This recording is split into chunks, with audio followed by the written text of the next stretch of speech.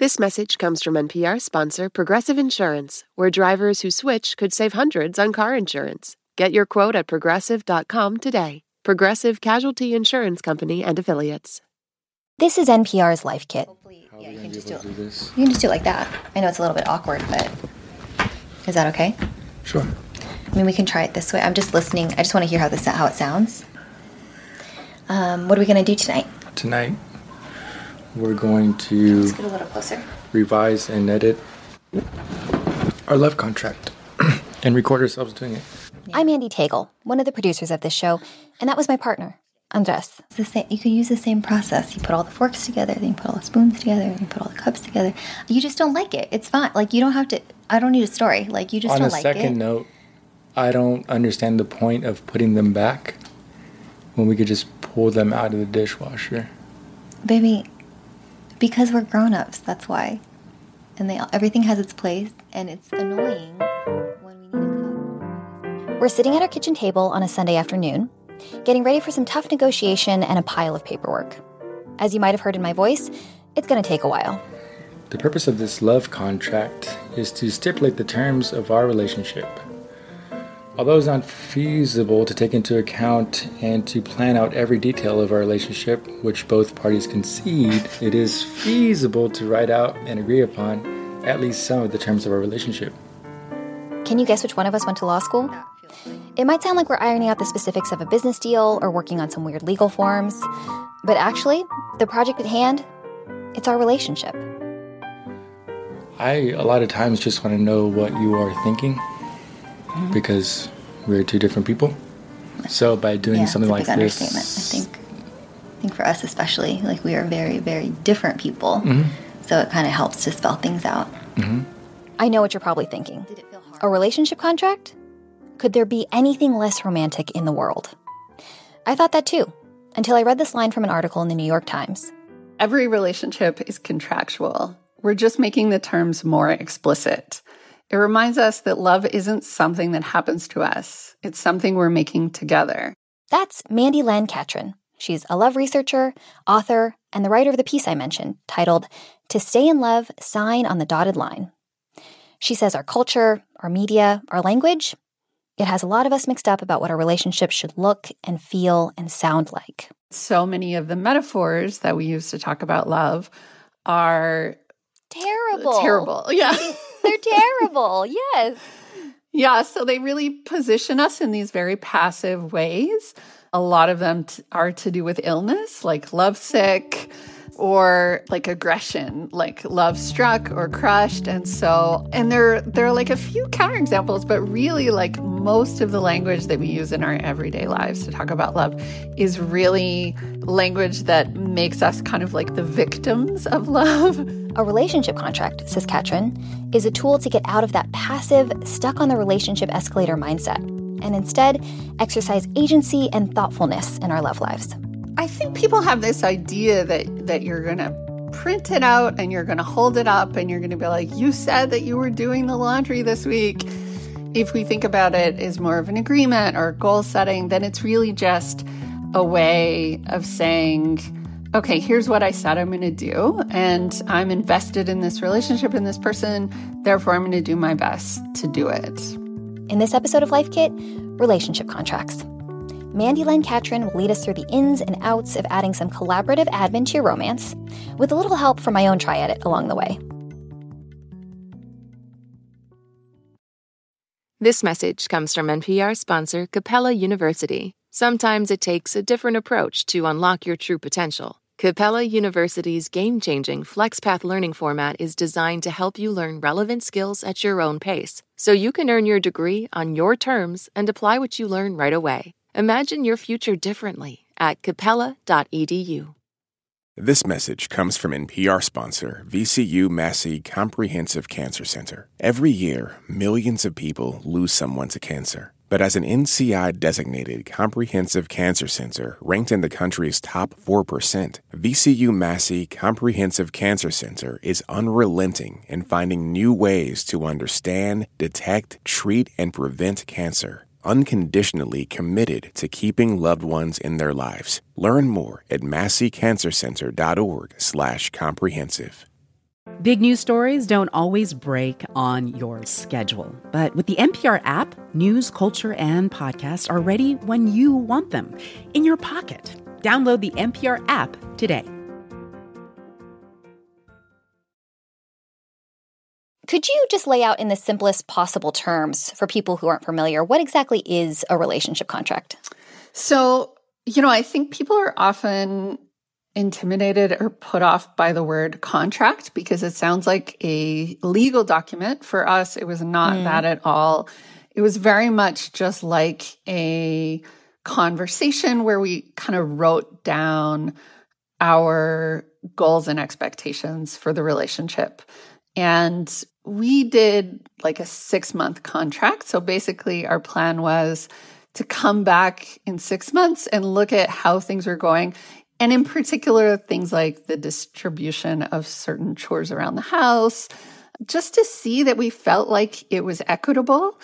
This was particularly important to me because I know that all the research says, and also personal experience says, that in different sex relationships, women do more of the domestic work. And this is well documented. This becomes even more true when there are children involved. And so I wanted from the beginning to feel like we were both doing our fair share of the work. Doing your fair share. Yeah. Right. As soon as I read your article, I was immediately on board. But it is really novel for people, right? And I'm sure people understand why this would be a helpful document, but to be completely honest, it also sounds just incredibly unromantic. Yeah. Yes, and lots of people responded that way. And, I think the reality is that for many people, what we've learned to believe love should be is this person who just gets what we want and gets what we need without us ever having to articulate those needs. Right. It's just a long, meaningful look is what it is, scored in your head. Yes. And then I think is how it goes. Yeah, exactly. And so challenging that assumption is uncomfortable for people. A contract or an agreement, which is maybe a better word, I think if I were to do it again, I might call it an agreement. It's never going to cover everything, and it's never going to be perfect. But there's something so valuable in just trying, just like going through the process. We do it every year now, and just having a reason to check in. I think the last time we did it, we spent maybe 15 minutes on it because we're like, things are mostly good. Yeah, it's not going to work for everything. But just starting from the beginning by saying, it's important to me that your needs are met in this relationship and that my needs are met in this relationship, sets up a really good pattern going forward. If people are intrigued by this idea of a relationship contract but are feeling nervous about it, what's a good way to even broach the subject to your significant other? Yeah, I don't think it has to be super heavy or serious. I think it can be as simple as saying, I think a great way forward in this relationship would just be to talk about what both of our expectations are and maybe even make some notes. And so it's just a way to sit down, pour some drinks, go to a restaurant, treat it as something fun, and just use it as an opportunity to kind of just talk about like, hey, what are your expectations around housework? Or what are your goals for your career over the next few years? Or money, like money's a big thing. Like, what would you like to accomplish financially in the next 6 months or the next 12 months? And I think if you make it so that it's like you're approaching your partner from a place of curiosity and support, and you're like working together to achieve your goals, then it's going to feel like it's something that you're building together, not that you're trying to pin someone down into this contractual relationship that feels calculated. Right. So maybe just don't be too heavy on the contract language. This is an exercise, this is an agreement, and we're on the same team. I like that. Yeah. And why is the act of actually writing it out, putting pen to paper, why is that important? Is it important?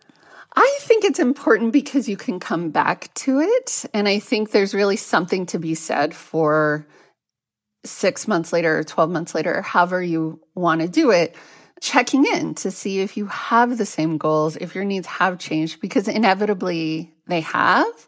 I like having a little record of this. Like, to me, it's interesting to have a reason to go back and look through it. But it's also nice to say, like, for us, they're just like really pragmatic things. Like, Mark hates cleaning the shower, and that's his chore right now. But the nice thing about the contract is, like, there is this built-in occasion for us to sit down and say, you know what, this isn't working. Like, can I trade you the shower for the garbage or whatever? Having it written down means you have a chance to come back to it and renegotiate it. And it doesn't feel intimidating. It doesn't feel, like you're being nitpicky or you're nagging. You're just saying, like, let's make a trade. I love that. Mandy, where do we start? What should go into a relationship contract? Yeah, so I think there are a few probably basic things that are going to work well for most people, especially if you're cohabitating. So let me pull mine up and I can tell you what the categories are. Sure. So we have purpose. It opens with a purpose. So just like a shared statement of, like, what is it that we're doing here together? And for us, it's just like, these are the things that are important to us. These are our shared values. Then we have finances. Then we have the dog. Then we have household responsibilities, guests.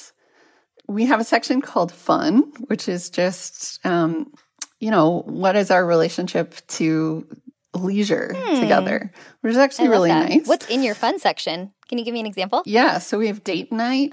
The idea was that the first week of every month, we would have a date night and we would take turns planning it.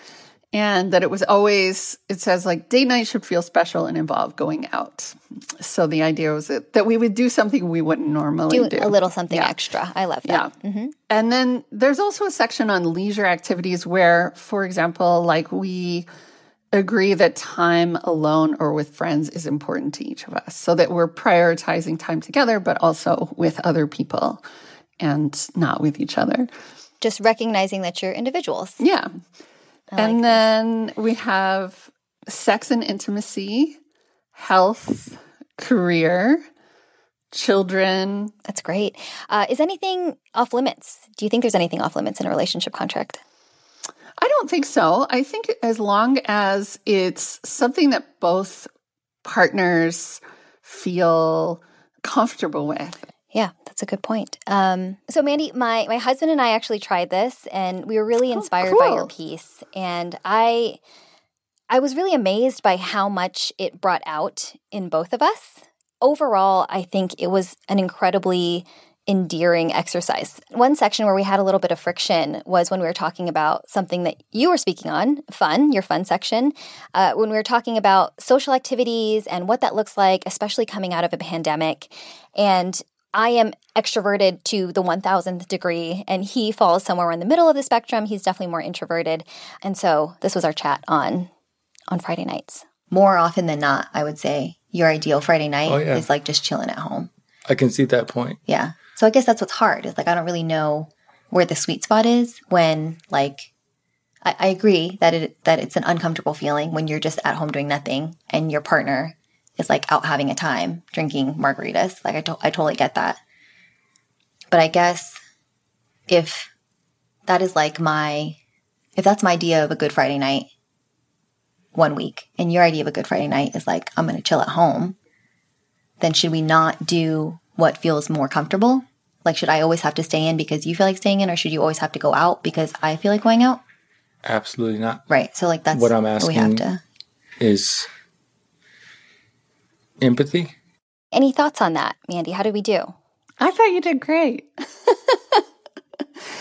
I think it's such a good example of how you're talking about something that's difficult or uncomfortable, and your husband is essentially saying, it's not that I'm asking you to change your behavior or asking me to change my behavior, but I'm asking you to like understand where I'm coming from.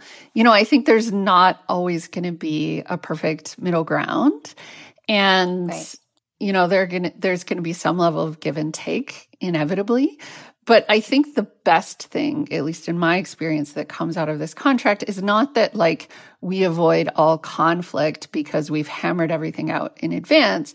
It's that we Right. both get what's important to the other person, even if we, don't feel the same way. And so for me, I see that conversation as actually like really helpful, because sometimes you'll probably continue to argue about this, right? Like there's some things that are just always going to be a source of conflict in a relationship. Like in my relationship, the one thing we always argue about, and we're moving soon, so I know it's going to come up, is Mark has way more stuff than me, and it drives me nuts. Sure. So I'm hearing like, don't expect a relationship contract or agreement to fix all your problems, but at least it will be a safe space to say whatever you need to say to get those things out and try and level with each other. Exactly.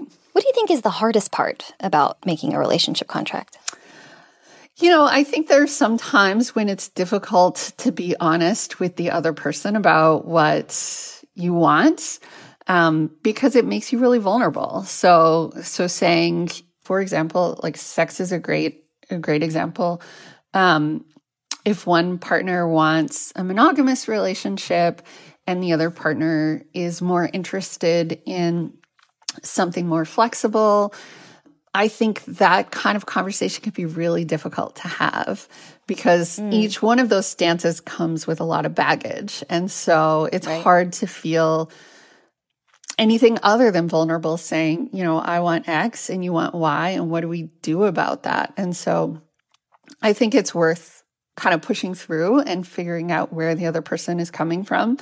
Money is like another example. And so I think there are lots of opportunities to bump into things like that are just going to be hard.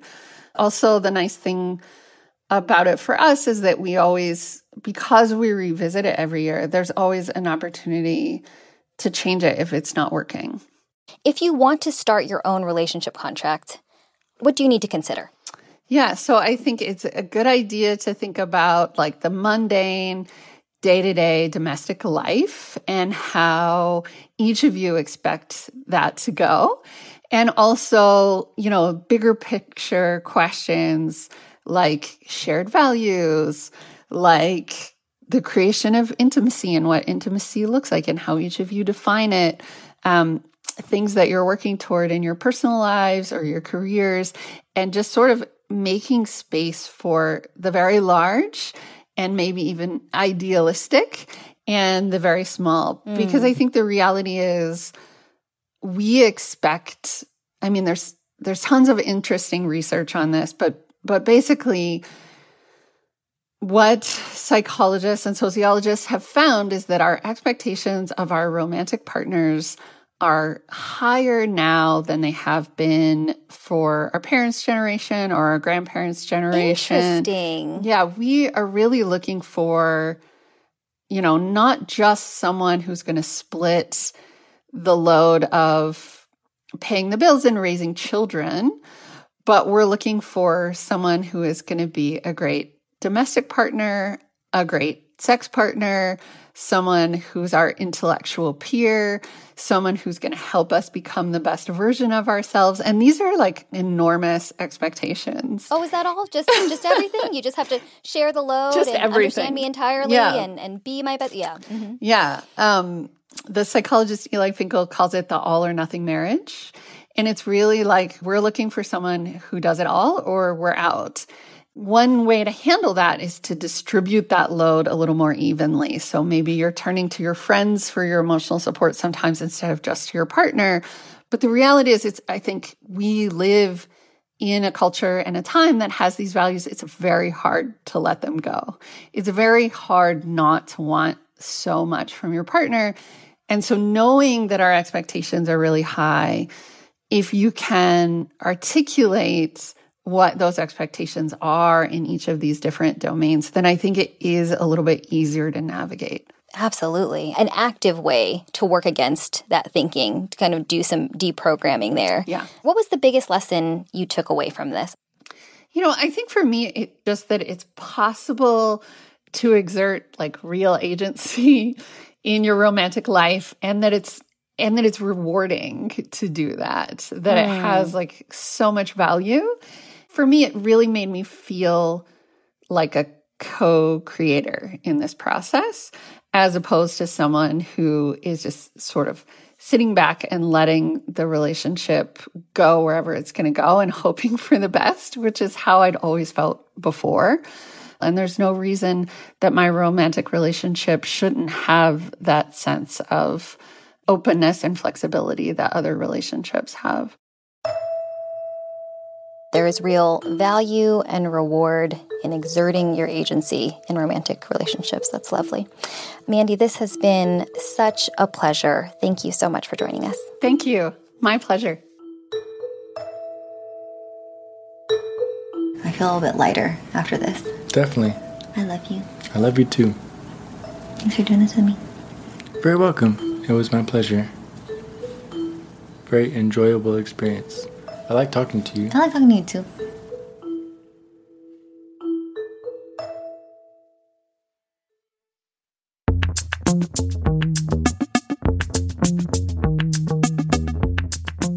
For more episodes of Life Kit, go to npr.org/lifekit. We have episodes on all sorts of topics. I hosted one about how to move on a budget, and we have another with Mandy about dating. If you love Life Kit and want more, subscribe to our newsletter at npr.org/lifekit newsletter. Also, we want to hear your tips. Leave us a voicemail at 202-216-9823 or email us at lifekit@npr.org. This episode was produced by Claire Marie Schneider. Our digital editors are Beck Harlan and Wynn Davis. Our intern is David West Jr. Megan Kane is the managing producer, and Beth Donovan is our senior editor. I'm Andy Tagle. Thanks for listening.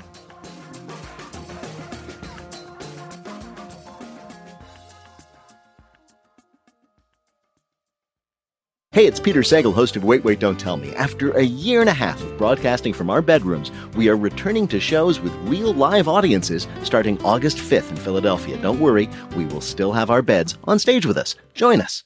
This message comes from NPR sponsor Discover. Get the service you deserve. With 24/7 U.S.-based live customer service from Discover, everyone has the option to talk to a real person anytime, day or night. Limitations apply. See terms at discover.com/creditcard.